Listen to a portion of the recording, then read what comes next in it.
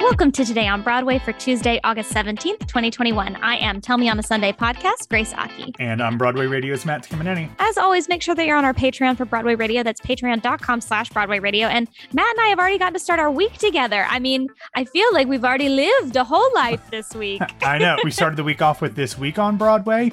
We're going to do our special Schmigadoon recording, which I want to talk about later in the episode. On Tuesday. So it's going to be a jam-packed episode of not only you and I doing shows together. So if you like that, listener friends, you're welcome. If you don't like it, sorry. But That's it. Just sorry. But we're also going to have a lot of great Patreon stuff coming up, including our Schmigadoon review roundup for the final 3 episodes, which I want to get a brief glimpse about later in the episode, Grace. Fair enough. So I'm eager to talk about the New York City Center developments because my God. The group text today. I know some of you are very jealous. You want to be in the group text. I get it. I also want to be in the group text. I feel like there are group texts without me, but this group text was talking about the encore season of 2021-2022. It's going to kick off with the Tap Dance Kid. We've already talked about it on the show. Tony winner Kenny Leon is going to do it, but today it was announced. Oh my God.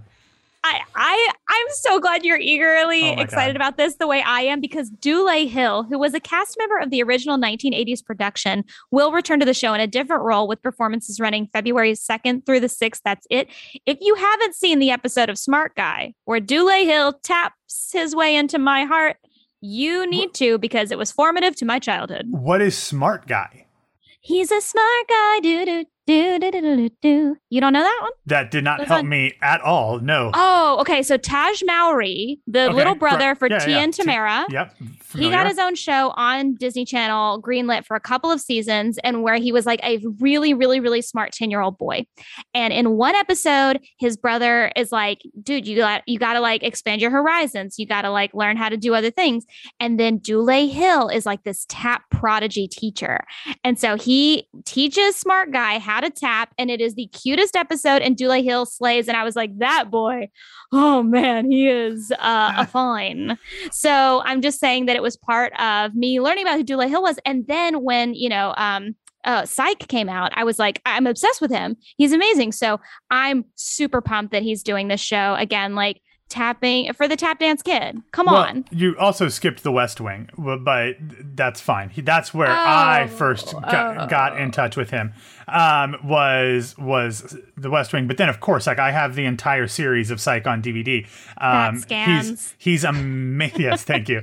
But he's amazing, and he also did Lights Out: Nat King Cole's. I think it was just called the Nat King Cole Story or whatever, with Daniel J. Watts, where he played Sammy Davis Jr. And After Midnight, just a few years ago, right? Yeah, and he was in that as well. So he is an amazing tap dancer. He still posts, if you follow him on Instagram, posts a ton of tap dancing stuff. He's amazing. I'm so excited about this. But what's crazy is this is like not even the biggest encore news by far. I mean, all of it's big in my heart.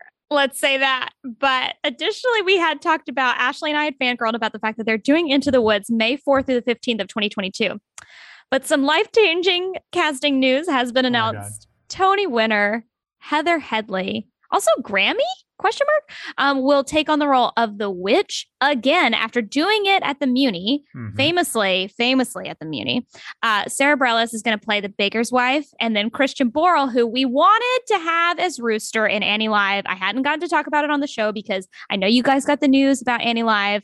That's great. Titus is amazing, but Christian Borle. Anyways, Christian Borle as the baker, chef's kiss, and then Tony nominee Ashley Park as Cinderella. Listen, if I can't be the Asian American Cinderella for Into the Woods, let it be Ashley Park. She was supposed to be in Thoroughly Modern Millie because of COVID. That didn't happen. Now she's getting to do this show. I'm super freaking excited about it. This is insane, Matt. Yeah. Well, and let's talk about Ashley Park here real quick, because she is probably like of those 4 people announced for those roles, she's like the lowest on the totem pole just because she's youngest. But keep in mind, like if you think of her as just like Mean Girls and Emily in Paris, or however they want you to say the name of that show, she was also in Sunday in the Park with George on Broadway. Oh, I remember. She is not a Sondheim novice by any stretch of the imagination. imagination. Like, she is legit. I mean, and also, of course, like her first big Broadway break, even though it wasn't her first Broadway show, was in The King and I. So like she has a very well-rounded musical theater ability. So I think she's going to be fantastic. This is a tough role. I mean, it literally broke Laura Benanti's back, but this cast is absurd. Like, of course, it's only going to get better, by the way. Yes. Because like when they did this in the park, I thought the same thing. I was like, it only keeps getting better, keeps getting better. And so like with the addition of all of the other roles, which I think are just as important, Jack's mom, you know, who knows? Little Red, the princess. Little Red. Yeah. I would like to be seen. But yeah, I don't know what it's going to look like, but I already like it. That's just what we're trying to say. I will mention here real quick before we get on to yet another amazing casting thing for Encores. But a year ago, I think it was actually our Labor Day episode, I talked with Rob McClure about a bunch of stuff. And I just asked him, not knowing the answer, but like, what is the greatest performance? It was something like this. I asked him, like, what is the most interesting and compelling performance you've ever witnessed from a co-star? And he said Heather Headley as the witch at the Muni. And he just talked about the fact that like the choices she made, like in a show that's so well known and Sondheim kind of like is so smart, like he makes the choices there for you. She made inflection choices and decision choices that were so different that he like just marveled every day as he was playing the baker. So I can't wait. These season tickets are going on sale on the 23rd. I don't know if I'm going to be living in New York starting in February or not, but I'm buying a season ticket for Encores next year because there is no chance I'm missing this. Chances are I could probably get press tickets. I don't care. I will go twice. I'm getting season tickets because I'm not missing this show. I've never seen an encore show at all. Oh, So really? I'm so excited about the idea of seeing all three of these. All right, finally, we're going to talk about the Cy Coleman, Ira Gassman, David Newman musical, The Life, which is March 16th through the 20th at Encores. And the creative advisor, Camille A. Brown, will choreograph, who we are going to talk about throughout the show, but Billy Porter will direct the production. Yay! Featuring Chuck Cooper, who won a Tony for playing Memphis in the original 1997 production. Just saying. He's going to now play old JoJo, and Michael Kilgore will play young JoJo. I would see anything Michael Kilgore does. I famously did. I saw him in Nashville as the genie in a not Disney sanctioned production of Aladdin. And he was fantastic. I mean, anything that he does is just incredible. If you haven't listened to his Grammy nominated album, A Man Born Black, I believe, you should go and listen to it. But I'm just saying all of these shows are going to kick ass. Yeah. And what's crazy about it is like, I remember when The Life came out, like this came out while I was in high school and had, you know, I'd recently kind of gotten into the whole musical theater thing. And like, this album is fantastic. And some of the people on there, like in addition to Chuck Cooper, obviously, then you've got Sam Harris, who played JoJo, who they're going to play now. But then you've also got like Lilias White was in there. Bellamy Young, the great Bellamy Young from TV's Scandal and other things, was in the original Broadway cast as Mary. Like, this is just a show with like a ton of amazing women riffing and stuff. I cannot wait to see who else they cast. Felicia Finley was in there too. It's a great score. Oh, yeah. But I don't know like what the story is, but I cannot wait to see this one either. Like, this is going to be an amazing encore season.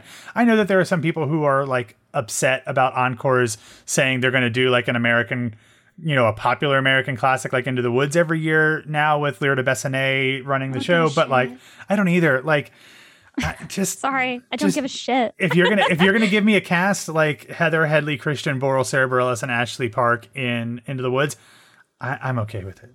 And I'm also hoping that it continues to be more diverse. I hope that it's not just like, all right, we gave you one Black woman and one Asian, and that's where we stop. You know what I mean? Like, I really hope, because Into the Woods has such a great ensemble cast to it, that they continue this. And I think with the creative advisor, Camille A. Brown, who I'm about to talk about right now, I think that's going to happen. All right. So I'm thrilled to talk about Tony nominated choreographer Camille A. Brown, because we got this notice early in the morning and we were like, I was eager to tweet about it because this is huge news. So she's not only going to choreograph, but she's also going to direct for Broadway for the revival of Ntozake Shange's Four Color Girls Who Have Considered Suicide When the Rainbow Is Enough. The show is going to debut on Broadway in 2022, but this marks the first time in 65 years that a Black woman will serve as a choreographer and director on a production.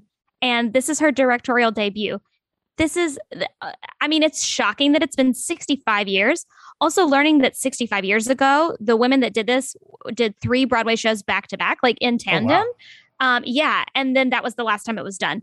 So I'm thrilled for her. I have heard the greatest things from especially dancers, but also actors that have worked with her in a choreography setting. That she makes them feel like they can do anything, and that's what you want to hear when it comes to working with directors and choreographers. So this is just incredible news. Also, that this show is transferring to Broadway. Like, thank God.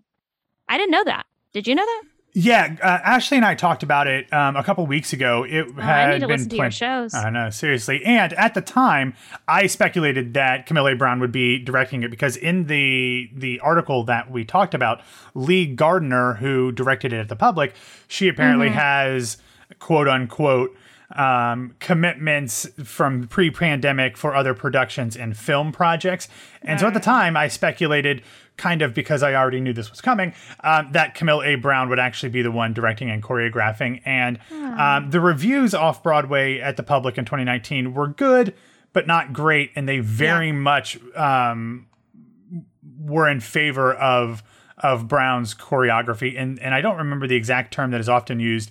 I think it's a choreo poem is what they call.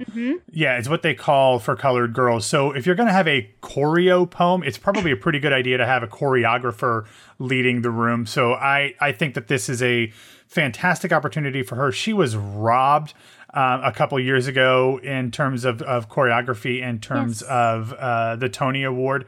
For Once on This Island? For Once on This Island. So I am very much in favor of this and very much excited to see when this will actually be on Broadway at some time next year.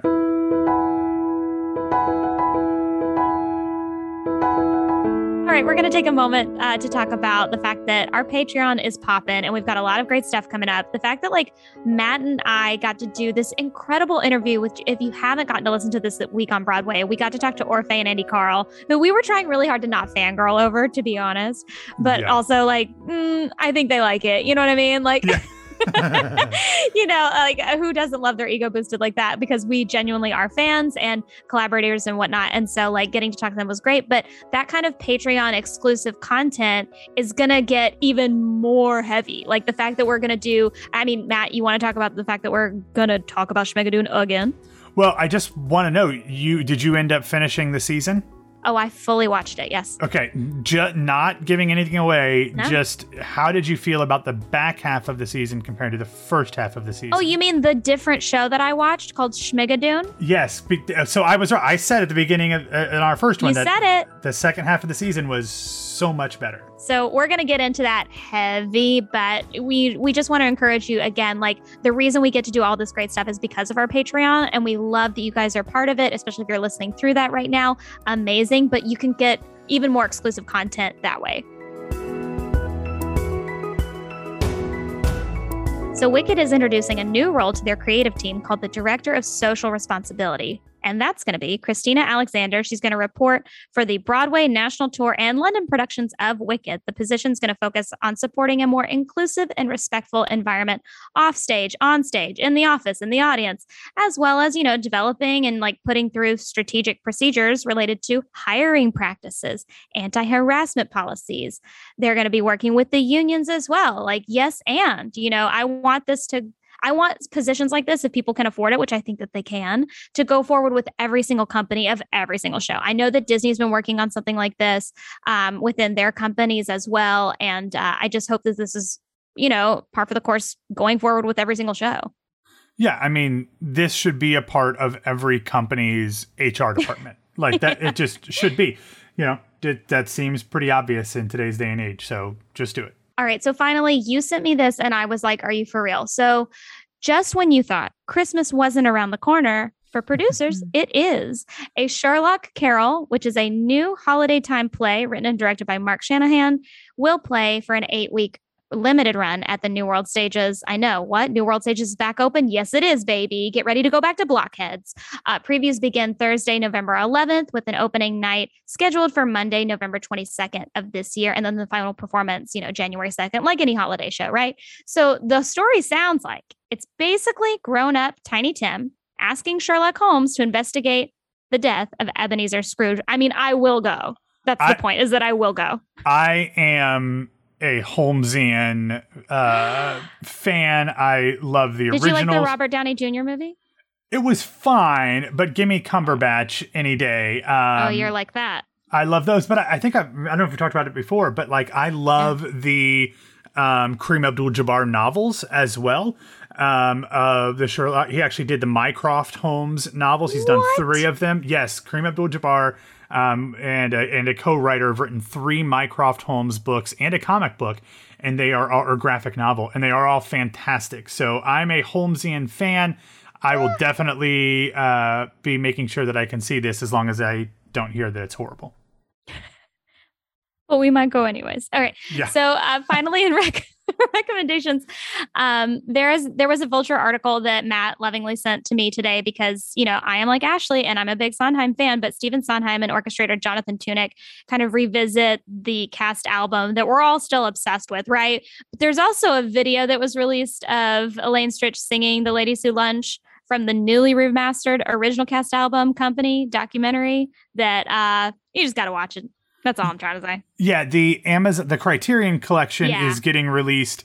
I actually get it in the mail tomorrow from Amazon because it was a birthday present for me a couple months ago. To you? No, I didn't order it. Someone else, my parents got it for me, so it was on my list. So anyway, I'm getting it tomorrow. So all of this is in support of that. Obviously, the video from the remastered documentary and this interview is very, very cool. So here comes Company. This is us pre-gaming for Company Revival. That's all this is. We're just trying to build up anticipation for all of you people at home. It's very well timed. Like, obviously, I don't think they could have planned this much better than having this stuff come out while tickets are on sale for the return in November. So, very exciting. Thanks for listening to Today on Broadway. Follow us on Facebook, Twitter, and Instagram at Broadway Radio. And don't forget about our Patreon. That's patreon.com/Broadway Radio. You can find me all the time on Twitter and Instagram at It's Grace Aki. Matt, where can people find you? At BWW Matt. Thank you guys so much. We will see you tomorrow.